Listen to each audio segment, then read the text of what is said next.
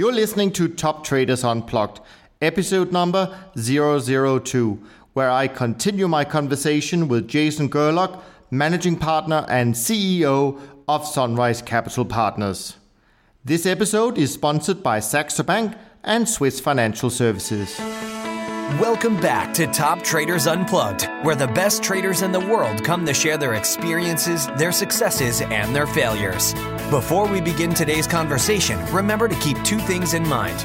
All the discussion we'll have about investment performance is about the past, and past performance does not guarantee or even infer anything about future performance.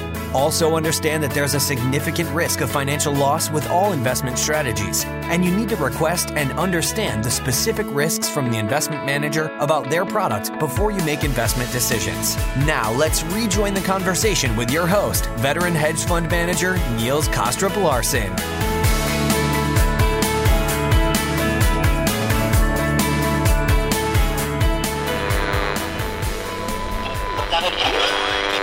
To put a percentage on it, but I mean, how much of the original program, if we call it that, would you say is still kept in evolution? And also, what's the profile of evolution in terms of what kind of targeted return and what expected volatility do you go for? Sure. So the way I like to explain Sunrise Evolution is just that, an evolution. In other words, nothing we've done historically has been thrown out. Everything we've done historically is still in Sunrise Evolution. Sure. But if you envision a piece of paper and you divide it into 4 quadrants, what we've done is we've taken our legacy approach, our long-term trend following approach, and put it in one quadrant. And for explanatory purposes, you can call that quadrant A. So in box A, quadrant A, we have a grouping of 50 medium to long-term trend following models that we think are highly evolved and quite good at what they do. But at the end of the day, they are trend following models. So in environments where trend following is not particularly effective, those models will probably not be particularly effective. We're happy to admit that. We are the first to say that there is no perfect system out there. Every system has weaknesses. The key is, in our view, bringing together complementary systems that have strengths that cover for the weaknesses of other strategies. And that's really what Sunrise Evolution is all about. So in box A, quadrant A, we have our long-term trend following models still working. They can have as much as nearly half the kind of risk and capital allocation at times, and other times, depending on where we are in the market cycle, they could have very little of the capital and risk allocation of what we're doing. It all is going to depend on the environment we're in. Quadrant B, we've installed a set of shorter term, what we call impulse recognition models, or almost kind of trend or mean divergent models. In other words, these models look in shorter time frames. They're looking for particular patterns that spin off of trends that we found to repeat themselves, particularly in choppier market environments. And the set of models in family B holds trades on an average of 3 days or so, versus quadrant A, our long and medium term trend following models, which can hold trades on average of 40 to 50 days. So very different models looking for different things, complementary. The correlation between those two families of models is in the 0.2 range. So they're very different approaches. Sure. Quadrant C is another set of models. These are more reversionary in nature. They're not pure mean reversion, but they're looking for a different inefficiency in markets. They're shorter term. Again, they hold in the kind of the 2 to 3 day range as opposed to the several month range of system family A. They will look for a slightly different inefficiency and a slightly different pattern than those in B. And so the correlation between the models in box B and model C is quite low. Sure. And then lastly, we have a fourth quadrant, D, where we've put something that's quite different. It's actually the genesis of our of our standalone equity models. Okay. And what it does is simply try and use a variety of trend following and pattern recognition approaches to capture bursts of beta when the U.S. equity market is in a bull period. And you might say, well, that's an odd thing to add to this. But when you assess it and look at how it correlates to the other three quadrants, again, the correlations are very low. And that's really what we like to see. Sure. 4 different sets of models working together because they are looking for different inefficiencies over different time frames and in slightly different markets. They don't all overlap in every market they trade. And when you bring them together, you get something that's very special. And that's really what we were seeing during our heavy R&D days in the 2010, 11, 12 timeframe. And that's what gave us so much excitement when we launched this thing on the 1st of 2013. And we think this is the reason why it performed so well last year and why we think it will perform more durably than long-term trend following alone going forward. And do you allow all models to go long and short? Because, of course, a lot of people are not maybe familiar with the fact that trend following as such, 90% of the profits over time are made from the long side, not the short side. Yes. So do you take that into account? I could imagine that Group D might not really be looking for short sides, but I don't know this. But do you look at that as well? Sure. We try with each quadrant, we tried to build something that as a standalone is as good as it can be, independent of everything else. And so in that lens, we think each of them are fairly robust on their own, and they're allowed to do what they do. So System Family A, long to medium term trend following, is long short, just like any solid trend following Sure. Approach might be. It can do very well in on the long side of markets, but it can do very well on the short side of markets. It had a fantastic 2008, and much of the profit it generated in 2008 was on the short side. Sure. But at the same time, it can also do very well in long environments. Last year, System Family A was quite strong. It captured a lot of the long equity rally, the bull equity rally we saw last year. But it was also very good in gold and copper, which went in the opposite direction. Sure. System Family B also can go long and short. Okay. It doesn't trade in as many markets as A because it requires a little bit more precise execution. And there are some markets that we're not comfortable with in terms of liquidity and how they function. Sure. So it trades a more limited set of markets. But again, it can be long and short. Now, there could be a situation where System A is very long in something, but System B is short because it's seeing a shorter term impulse pattern off of a trend, for example, that it finds to be a good opportunity. So there are plenty of occasions where A will be largely long in a market and B might have some short positions in the market. And that's okay, because our view is each of these models should be allowed to kind of be what they're going to be independently. We've built them all to run well independently.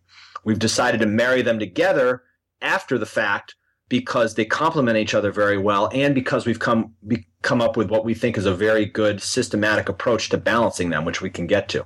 Sure. C can also be long or short. It trades a subset of the markets that A does, again, for execution concerns, liquidity issues, and just the fact that there are some markets where the patterns C is looking for, we've just found don't exist. Yeah. And conversely, there are some markets that work very well with C that don't work as well in A or B. So that's, again, treating each model as family as its own entity first and understanding it in depth and worrying about how it interacts with the other models as the secondary measure is kind of the thinking there. And then D, long only. Yeah.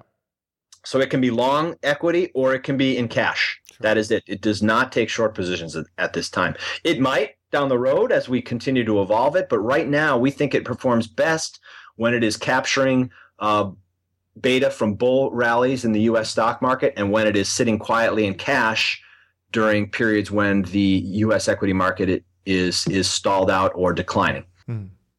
Makes sense. I mean, each group has a purpose in the portfolio, and diversification is key. So, I mean, I think you've resolved that in a very unique and an interesting way. We think so, and I think, you know, again, what we like people to focus on when we present to them. And by the way, anyone who's hearing this podcast, you know, we're not going to have anywhere enough time for me to go into the kind of depth that I'm sure most investors would want me to. And, you know, we welcome discussions where we can get more in depth in this when people reach out to Sunrise individually. But for purposes of today, what I want to emphasize, if nothing else, is the fact that ultimately the key to all of this is low correlation. You know, I have in front of me a chart that summarizes why we think our approach makes sense. If you look at the correlation of system family A to system family B over the past 20 years, it is 0.26. Correlation between A and C over the past 20 years, 0.20. System family A to system family D over the past 20 years, 0.24. And those numbers repeat themselves. If you look at B's correlations, I'm looking at 0.26. I'm looking at negative 0.05. I'm looking at negative 0.10. System family C correlations, very similar. So in other words, these are different horses running different courses. They're doing different things. We don't expect them all to work at the same time. And in fact, most days, some of these models are losing money. And that's okay with us. Absolutely.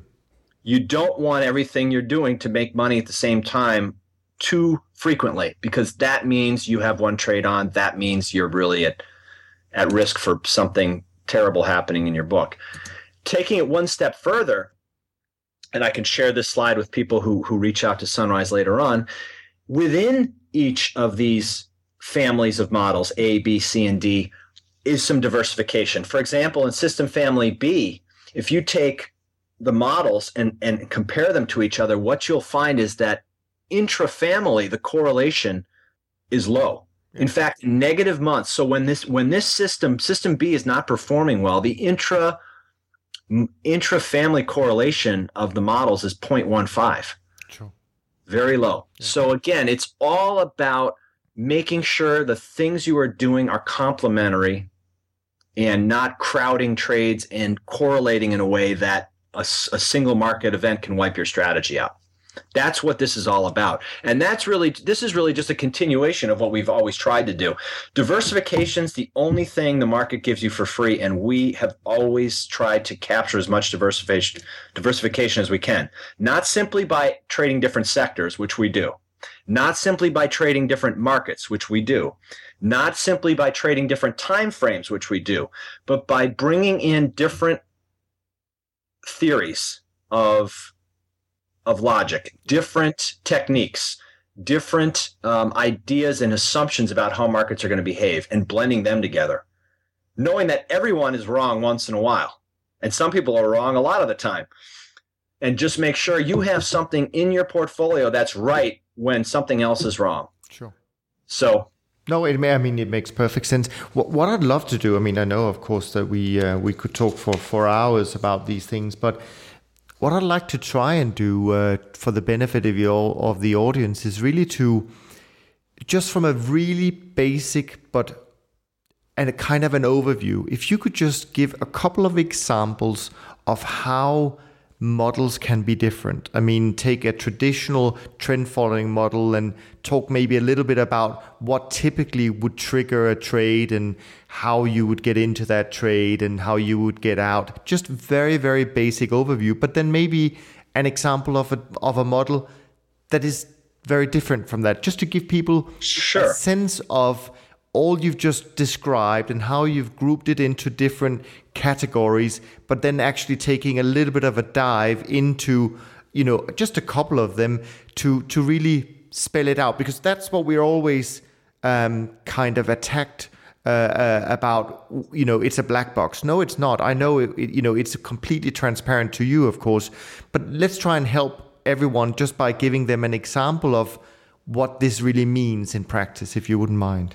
Sure. I can do that in fairly crude terms. My partners can certainly do it much more elegantly than I ever could. But, again, it's I think the best way to look at it is to look at an example. So think about the gold market last year. Sure. I don't have the chart in front of me. I don't have the numbers in front of me, but you know what happened in gold in 2013. Sure. It collapsed fairly significantly.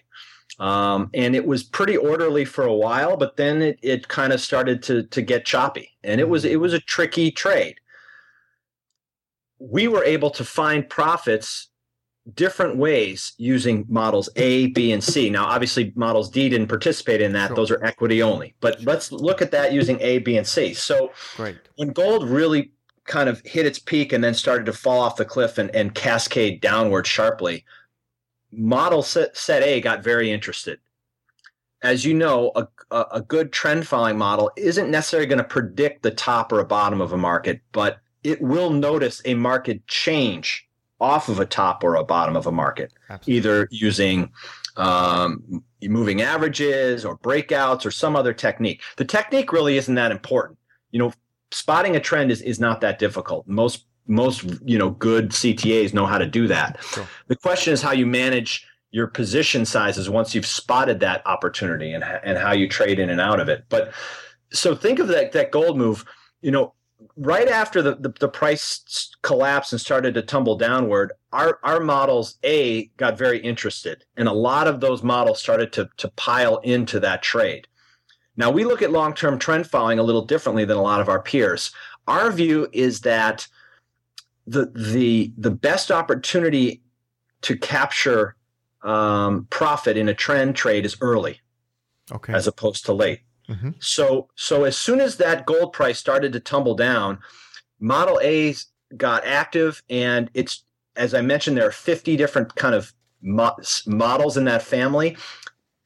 They all started to watch gold very closely, and one would come on, and then maybe another one would come on, and maybe three, and they started to kind of pile in as that trend got stronger and stronger. But they piled in more towards the early part of that move, so that we had our risk. We like to have our risk on in the long-term trend following space as early in the trend as possible, because we think that is the point where the trend is most likely to continue. Yeah. As trends kind of extend themselves longer and longer, the risk of reversal becomes stronger. So you don't want to have massive positions on later in a trend, because that one event can wipe you out. So we kind of piled into that trade early, and then let our intelligent long-term trend following models in system family A do what they do. Some come off in profit targets, some come off in fairly tight trailing stop scenarios. Some trades just didn't pan out and came off altogether on money stops because there was some volatility. But ultimately, every one of these 50 trades had a different kind of destiny to it. But hung on to, but being long-term, hung on to that gold move for quite some time. Sure. And carried it down almost probably to its bottom, and then probably, gave back a little on a reversal off of the bottom, but ultimately captured a good part of that move downward and largely stayed in. Okay, so that's system family A, long-term trend following, average hold period, 40-day type period, sure. Kind of holding on, eating some of the volatility, giving traders a few white knuckle days, because that's what long-term trend following is. Sure. Now, set all that aside, so what is system family B doing? Initially, it did nothing, right? Gold just started moving downward in a fairly orderly way, and B wasn't that interested. Sure. But then all of a sudden, there were some interruptions in that downward trend. Think of B, think of the gold trend, coming down, and then all of a sudden, for whatever reason, the price spikes back up for a little bit. Yeah. And then spikes back down towards that trend again. Those little impulses are what B is looking for, all right? And all they're looking for is to capture a certain piece of that move. And I can detail that in meetings with investors later. I won't get into kind of the mechanics of it, but they're looking only for a small little portion of kind of these, what we call impulses off trends. And that's exactly what they did. So every time there was one of those impulses happening, system family B would get in, sometimes long, sometimes short. It depends when and where that impulse happened. But it would kind of grab a piece of that impulse, hopefully take some profits, and then be out within 2 or 3 days.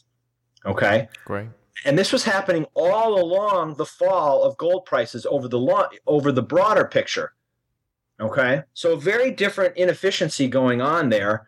B was only interested in that. It would come in and then get out. It would come in and then get out. Whereas all along, System Family A is in that trade. Sure. Short gold. Okay. Now, what about System Family C? After gold, hit its bottom for the year and started to creep back up, C got interested. Sure. Okay. Now, the market at that point was moving in a different direction. It was starting to move upward a bit, and it was still doing it in kind of a choppy way, such that it would go up a bit and then retrace, and then go up a bit and then retrace, and then go up a bit and retrace. And those little retracements were of interest to System Family C. Sure. Okay. Just that little retracement piece. It wasn't buying into a long-term upward trend in gold, but it was buying into the fact that we were seeing some retracement. We were seeing prices start to wander off from what we thought was kind of the likely path of gold. And so C was buying little pieces of that, going in and coming out, going in and coming out, and finding profits in its own way. Sure. Meanwhile, System Family A at that point was probably largely scaled out, because the price had probably hit bottom, was starting to climb up a bit more, and so a lot of the profits had been taken, and it was mostly shaken out. So ultimately, if you looked at our book, we were probably making money in some of the models on any given day in gold and losing money in other models on any given day, and then the next day maybe it reversed. But you had 3 different families of models eating different parts of the gold move up and down. And if I could, show it to you graphically, it would make a lot more sense. But I think that's the best way to think about it, is to take an actual example and retrace what your models did. They did very different things. They did it over very different time frames. They were looking for very different patterns and inefficiencies. And they did it in a way that was complementary, such that if you look back at last year, we made a lot of money trading gold. Yeah. No, it's a great explanation. So I think that's very helpful. And the other thing I think people probably don't realize is that I'm assuming that when you do have the models engage, they're actually not taking particular big risks every time they get in and out. No. Absolutely. That's a very good point. We believe in diversification by time frame, by technique, and all these other layers, because you never want to have too much riding on any one outcome. And small position sizes are key to that. As going back to System Family A, as I mentioned, 50 models in there. No single one of those models is going to take more than, perhaps 15 or 20 basis points of risk. Obviously, the size will vary on the move we're looking at, volatility, sure, and other factors. But yes, very small pieces with each trade. And that way, if a few go wrong, and they always do, you're not unduly hurt by any single one of them. So absolutely. Sure. All of these families consist of multiple models that take things in fairly small pieces. And do the models operate completely independently, or do you have some kind of overall risk matrix that can limit the risk that they take, or are they completely autonomous? There are some overlay limits to the whole system. I would say, think of the piece of paper we drew earlier with the 4 quadrants. Sure.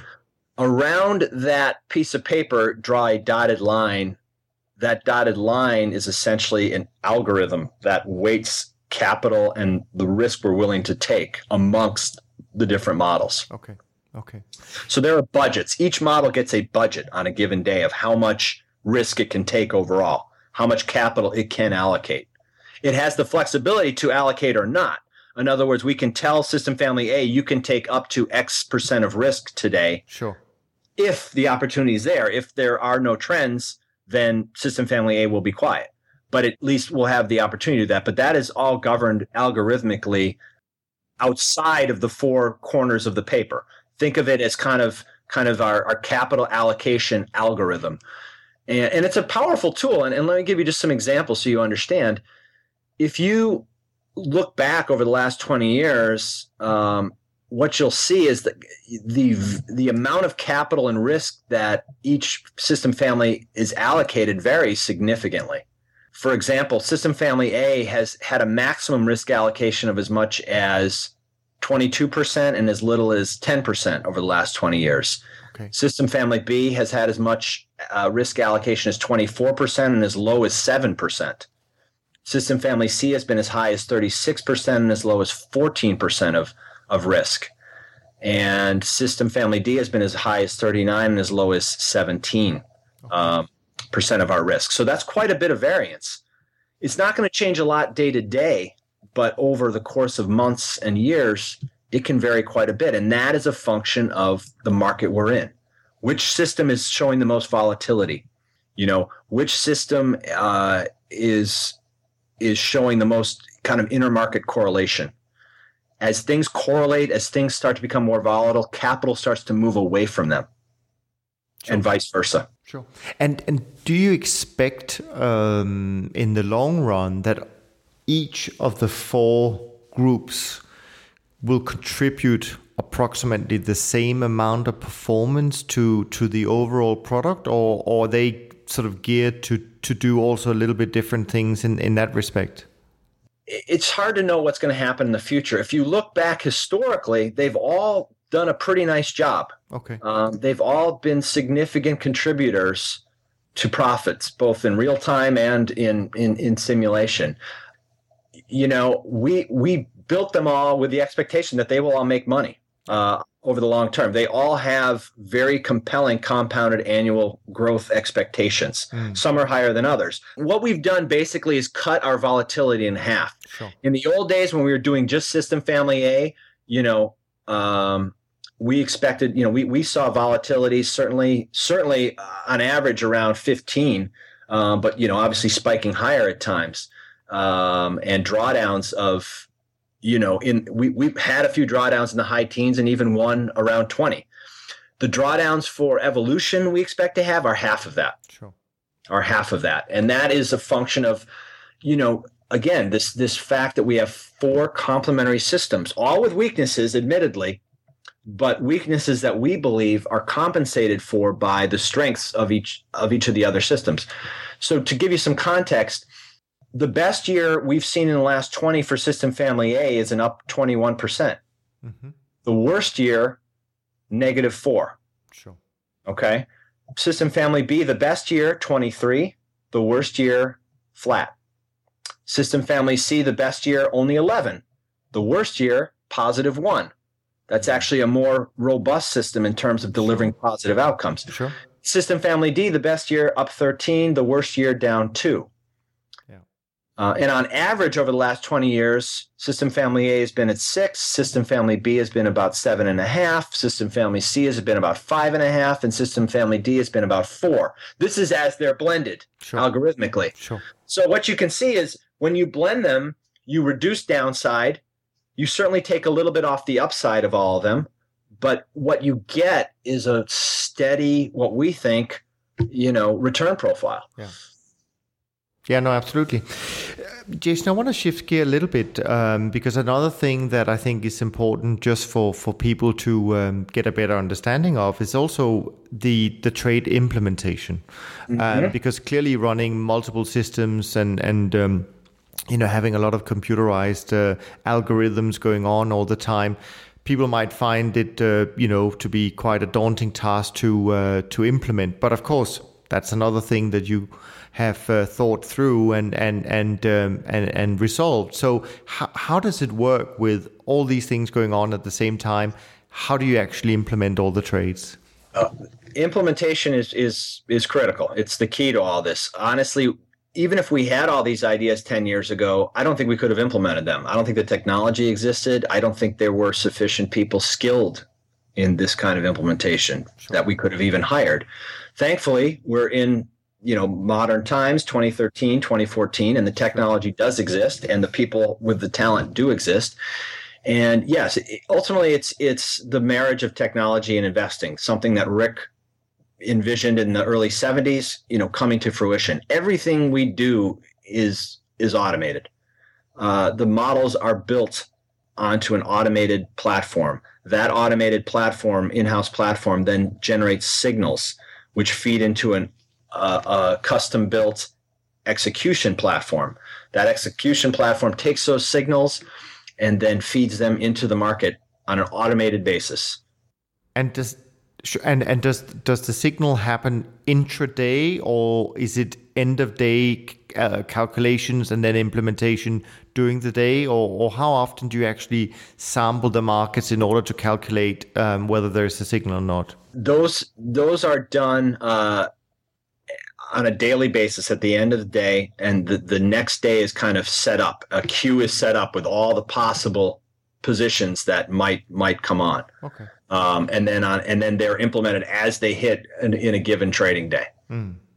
We are looking at some things that will start to move kind of into a more intraday basis, but for now, we've found that we get better results doing things as we do them. And as I mentioned, everything's automated. It is policed very closely by Chris Stanton and his staff. They watch things, and we certainly have the option to, for example, change an algorithm if we see a trade coming on and there's something going on in the market that makes us think that we can get a better execution using a slightly modified fill algorithm. Sure. I wouldn't call that a manual override, but what that basically is Chris is watching things. Sure. He sees his trades coming on. He sees that it's going to use this type of execution algorithm, and he says, wait a second, this is happening right now. I want to switch it to this kind of algorithm, sure. And maybe that way we'll get better fills. Sure. To give you some context, the slippage we're seeing so far since we implemented this in early 2013 has been nothing but positive. Nothing but positive over our assumptions in our simulations.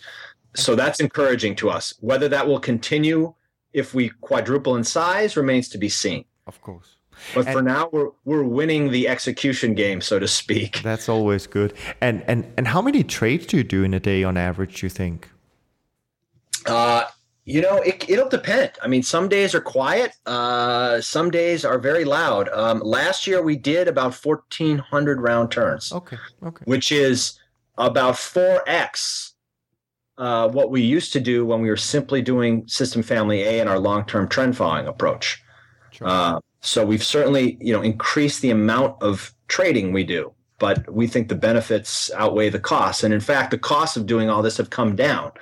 It's kind of ironic, but the more volume we've done, the more leverage we've had with our partners to actually get prices that we think are more than reasonable and certainly better than market. And so I think our investors have benefited handsomely, despite the fact that we're trading more.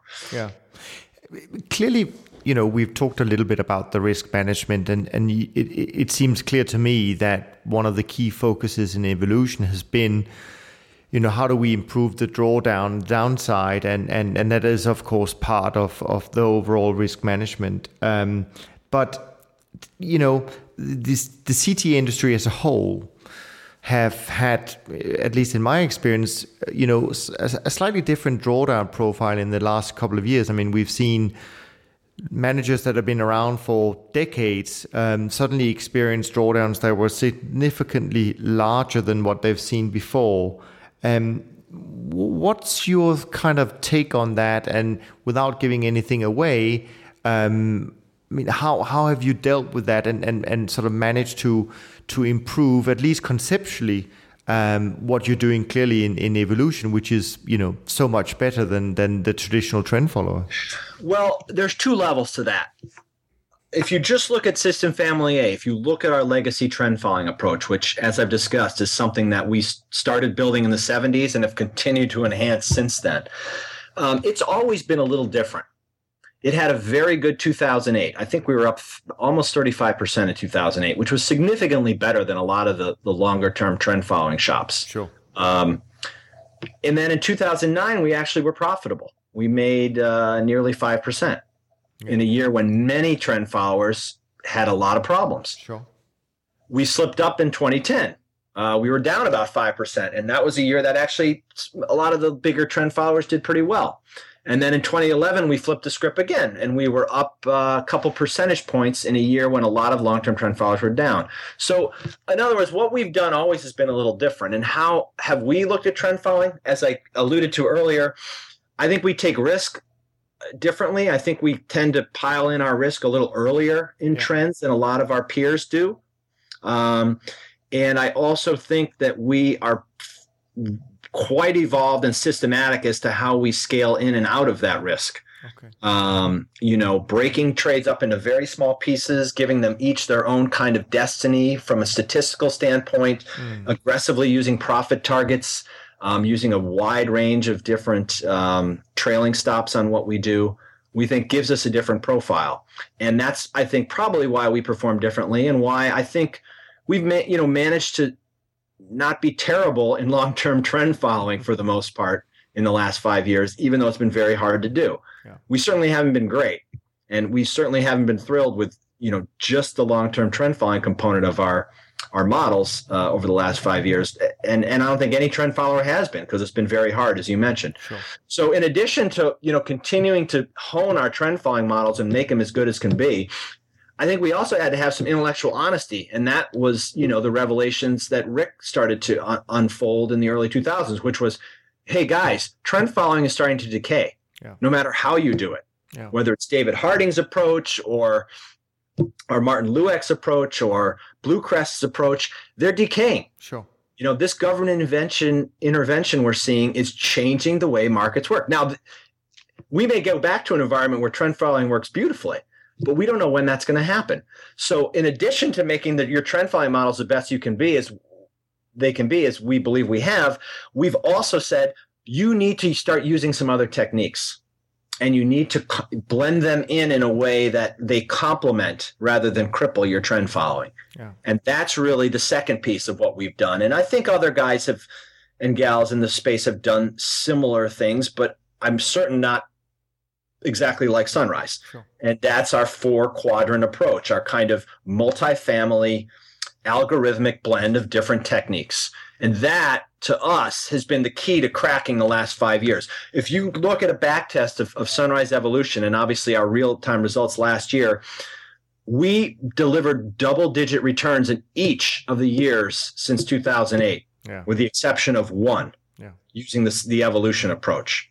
And I don't think there's a single trend following model on earth that can say that. No, I think you're right about that, and it does sound. I mean, it does sound different, and it does sound that a lot of it is based on the concept of models rather than the weighting of sectors, which, in my opinion, has been more of a lucky punch, because we know people who have been overweight in equities and fixed income, for that matter, just by default have done well, but it doesn't really tell us anything about whether their models are better than anyone else's. Agree with you at 100%. We've had this discussion internally. We've had this exact same discussion, which is the game of picking sectors is a fool's errand. It's luck, it's happenstance. I mean, we just came off one of the greatest bond trades in history. Sure. One of the greatest, trends ever. But if that didn't happen, how would everyone's results look? Sure. Very different. Yeah. Very different. Yeah, are we going to sit around here and try and guess where the next trade of a lifetime is going to be? Or are we going to build something that's agnostic to those kind of factors that you really can't predict? Sure. And that was the path we chose. We've always believed in allocating roughly equally to every sector and allocating roughly equally to most markets within those sectors, because we don't know which market's going to pop in a given year. We don't know which sector is going to pop in a given year. But what we do know through science and math and statistical study is what kind of inefficiencies and patterns will proliferate themselves in those markets. And so our bet is that if we're focused on finding a wide range of patterns and inefficiencies across all the markets, we're going to end up beating the people who are trying to pick the winning sectors and markets all the time. Sure. No, I mean time will prove whether we're right or not, but that's the bet we're making. Sure. I agree with you 100%. Some people, you have no idea how good their models are because they simply overweighted the right sector or the right market. Yeah, no, that's true. lots of more things that we could talk about in terms of drawdowns, and but I want to move on. But before we do so, I want to ask a slightly different question that I think maybe not so much for the professional investors listening to this, but for a lot of people who aspire to be the next Sunrise and getting into this industry. And that is, we've certainly chosen an industry that emotionally puts us at stress, since CTAs and strategies that we run very often find themselves in some kind of a drawdown. Oh, goodness, yes. So I was just curious to know how you balance that emotionally to always be somewhat away from a new equity high and dealing with that, and the roller coaster of the way performance is distributed in our industry. Do you have any sort of good advice for people out there? It is very, very hard. I respect the heck out of my partner Rick and our other two founders, Jack and Gary, tremendously, and I think I respect them for a lot of reasons, but I think the biggest reason I respect them is that they were able to kind of weather and put up with that phenomenon you detailed for 30 years. Yeah. 30 plus years, because it is hard. Being in a draw, there's no feeling like being in a drawdown. Sure. You feel bad for yourself because you obviously built these models and they aren't working at this particular time. You feel bad for yourself because you've obviously got a lot of your own money invested in this strategy and you're losing money at that point. And you feel the worst for your investors, your friends, your family, trusted industry confidants, and others who've entrusted you with their capital. And at a particular time, you're losing money for them. And that's very, very hard to reconcile. If you're passionate and you care about what you do, you're going to feel bad when that happens. Yeah. So the challenge and the advice I give is you have to find outlets. You have to find ways to manage that. Mm. You need partners, yeah. For example. Oftentimes when you have partners in your business, it's rare you'll all be down at the same time. The way our partnership works, there'll be times when one of us is more down than the other and we pick each other up. That's very, very important. Doing this alone, I don't know how people can do it, honestly. Yeah.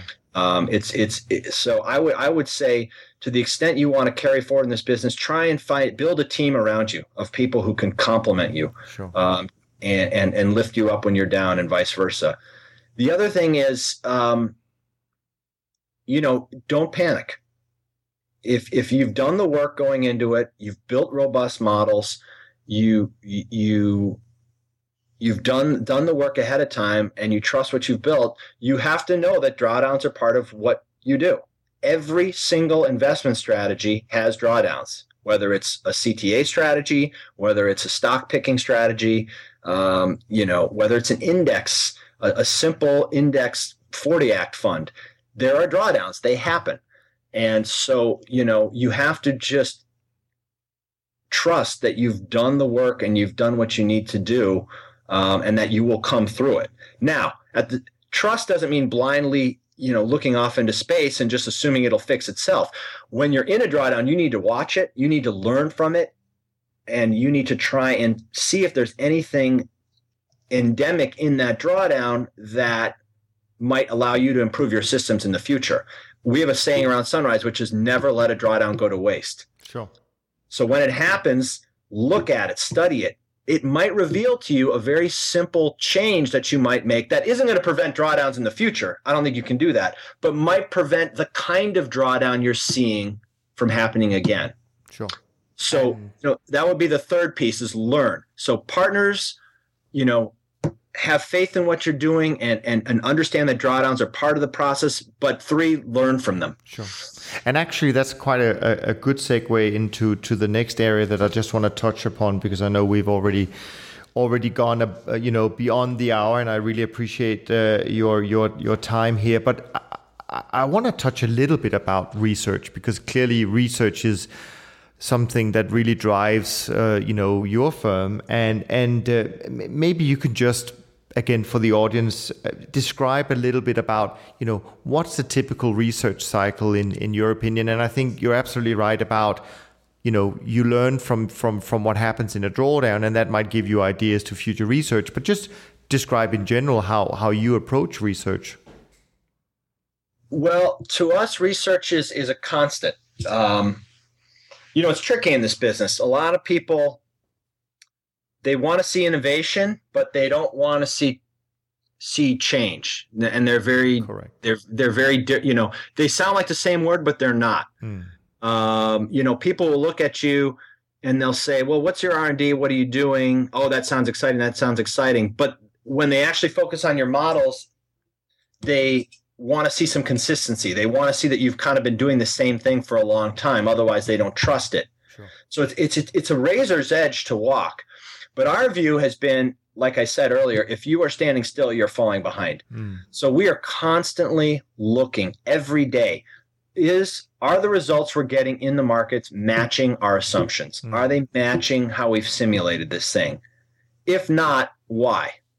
Are there areas we can improve? Are there things we can change? Are there assumptions we made that are just flat out wrong? Always questioning what we're doing, always looking at that.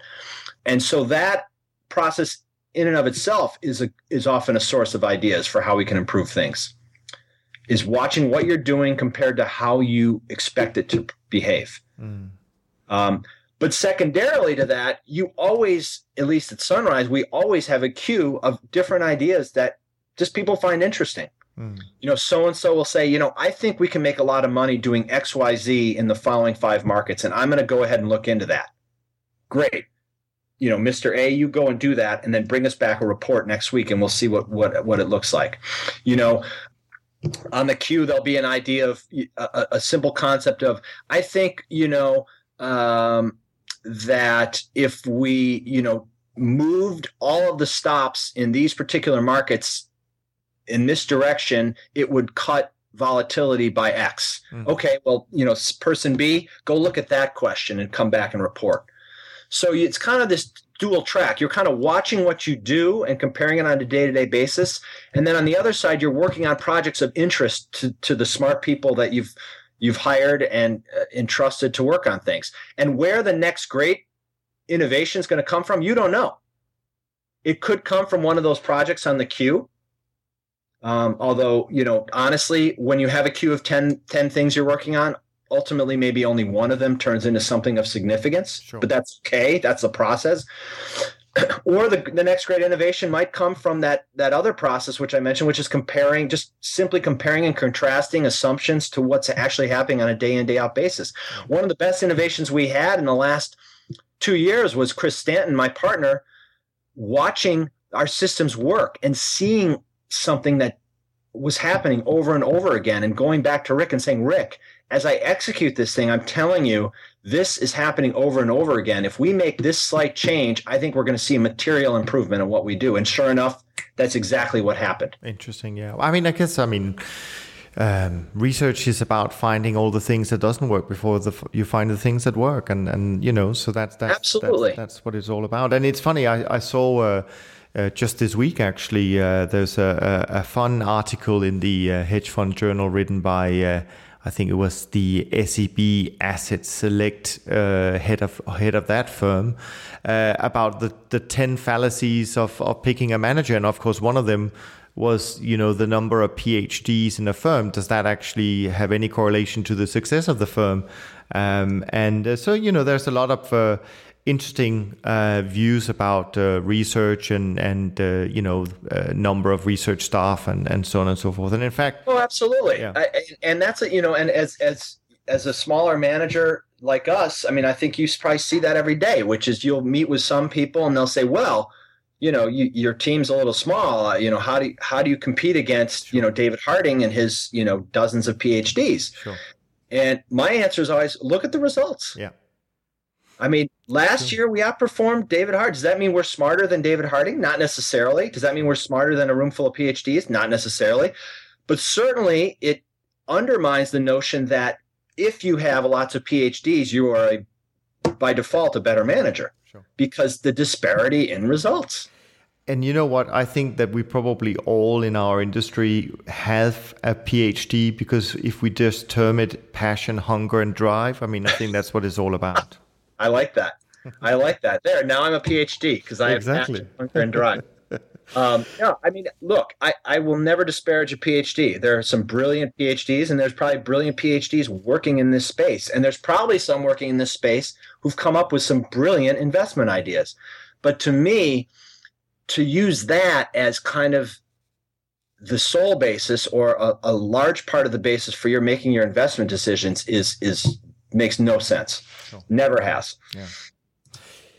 Jason, I want to finish off just by going a little bit off track because, I mean, you've been so generous with your insights and your time, but I think it's important that you also perhaps share some of your experience, sort of more maybe in an advisory to people who want to join this industry and also for people just generally to learn from. So, I mean, in your opinion, what are some of the traits that you need to have to be or become a great CTA? What does it take in your opinion? You have to be passionate about it. If you do not love doing this, if you do not love finance, if you do not love markets, if you do not get a thrill out of beating the markets, it is not the space for you. That it's too hard to do without passion. Sure. Passion's the only thing that can carry you through the hard times, the drawdowns, the inevitable moment where a client decides to withdraw their money from your fund. It's just too hard to do without passion. So you got to bring that. Assuming you have that, then I think the traits that make anyone successful at anything, hard work, diligence, curiosity, continually reading and studying others in the industry to learn,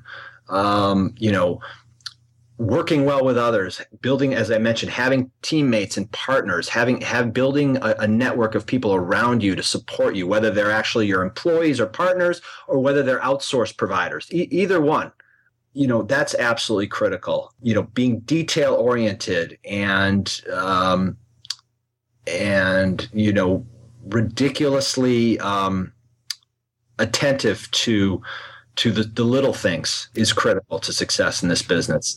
And honestly, hard work, just working really hard and putting yourself in a position to get lucky. Yeah. Because if anyone in this business says that luck doesn't play a role in their success, they are in complete denial. As you know, markets can do very strange things at very strange times for reasons that no one could have ever predicted.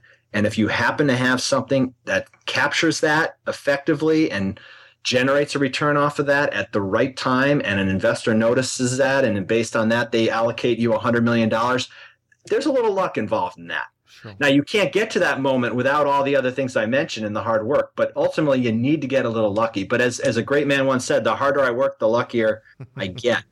And as another great philosopher, Vince Lombardi, who was the legendary coach of the Green Bay Packers American football team, said, gentlemen, and I'm paraphrasing, he said in a speech to his team, gentlemen, we will strive every day for perfection here with the Green Bay Packers, not because we can never achieve perfection, because that's impossible, but knowing that in pursuing perfection, we will always achieve excellence.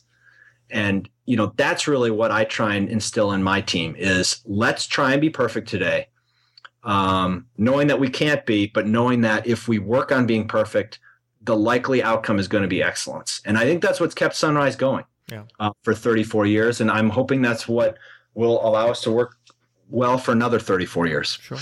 And of course, I mean, as CTAs, we're also entrepreneurs, and, being an entrepreneur, it's, there are many failures before there are successes. And I was just wondering whether you could share, a failure in your opinion that you've been through and what you learned from it, because we all, we evolve as well as business people, and not just from a research point of view, but there could be just something that you could think of that you said, wow, had I known that today, I would have done it differently.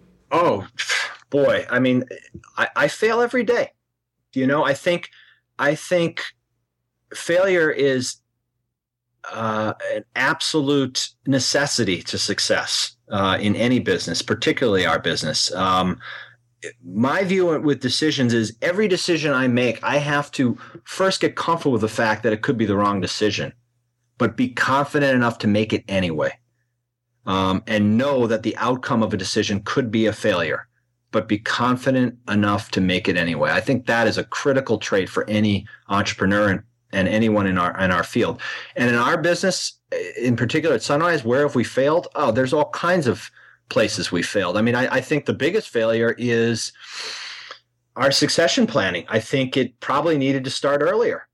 When you look back at the arc of our assets, I mean, the gentleman who founded the firm got it well over $2 billion by the early 2000s. Yet here I am, 15 years later, sitting with 200 million. Sure. There was some kind of failure there. I think the founders would be the first to admit that. Sure. They should have probably done something differently than what they did. Now, what they should have done differently, it's hard to know. Sure. I mean, certainly in retrospect, you know exactly what you should have done. But at the time, how should they have proceeded differently? I don't know. But obviously, maybe there would have been a way to keep more of the assets. Now, maybe 2008 was just too big of an event, and it was so seismic that there was no way to hold on to assets, no matter how good you did. Yeah. I mean, think about this. How do you deal with this as a business person?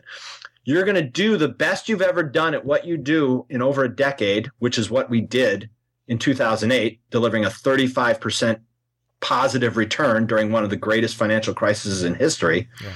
But when you do that, nearly $1 billion of the assets you manage are going to go out the door. Sure.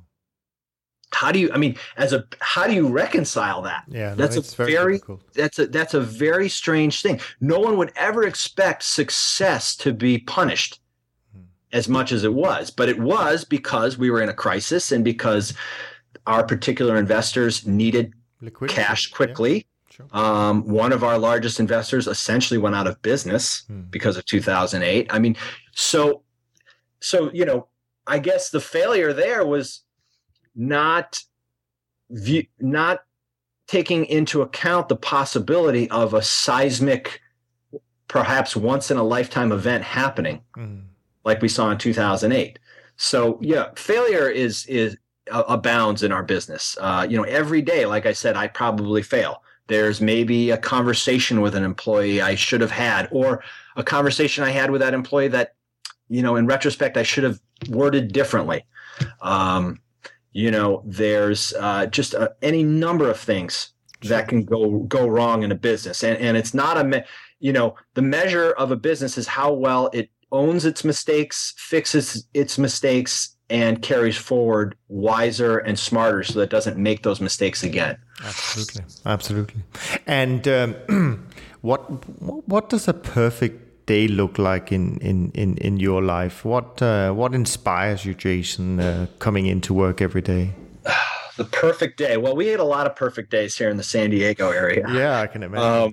Certainly from a weather perspective. A perfect day for me obviously starts with all the things that have nothing to do with my business. And that's, my personal life. Obviously, if my kids are smiling and happy when I drop them off at school and they're excited about their lives and the possibilities ahead for them, that's a big part of it. Obviously, I wish the same for my wife every day.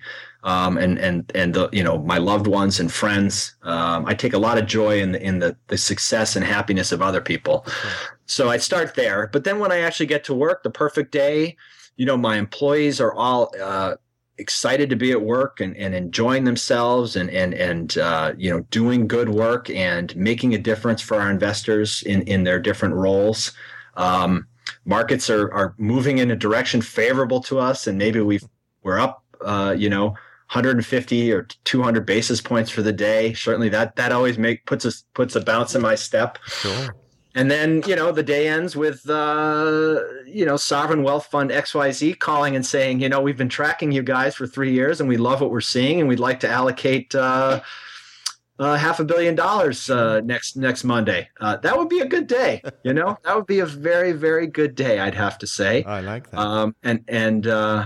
I'll leave it at that. Sure. No, I think that is actually a good way to leave it. But before we finish, maybe you could tell sort of our listeners where they can best reach out to you and learn more about Sunrise. Sure. Well, we've built a pretty good website, I think, www.sunrisecapital.com. I think you'll get a good flavor for what we do there. We don't put a whole lot of information there because the regulators obviously have some fairly strict rules, but there's some videos of myself, of my partner, Rick. There's some thought pieces we've done, a white paper, and you can just start to get a flavor for Sunrise. But ultimately, the best way to learn about us is to just give me a call, 858-259-8911. And, let's talk on the phone. Let's do a Skype or a webinar, or come into the office, or have us come meet you. We'll sit down, we'll bring some drawings, we'll bring some studies, we'll bring some of our materials, we'll go up on the whiteboard, and we'll draw all this stuff out. I couldn't even begin to do justice to what we do in this format. All I could do is give you all kind of a taste of what we're about. But I think when people sit down with us for an hour or two, and hear from my partners, Rick or Chris, and see things kind of laid out on a whiteboard, it starts to click for them, and they start to understand what we do, why it has a good chance of working in the future, and why it's complementary and beneficial to their portfolios. And that ultimately is the best way to approach it, a good in-person meeting or telephone call. So, again, 858-259-8911, or my email is jgerlach@sunrisecapital.com. And reach out to me anytime. I look forward to hearing from each and every one of you. Jason, I think you have certainly done, yourself justice in terms of laying out the great things that you do at Sunrise. And I've thoroughly enjoyed our conversation today, and I really appreciate the openness and the willingness, to share your insights and views of your strategy and the firm and the industry as a whole.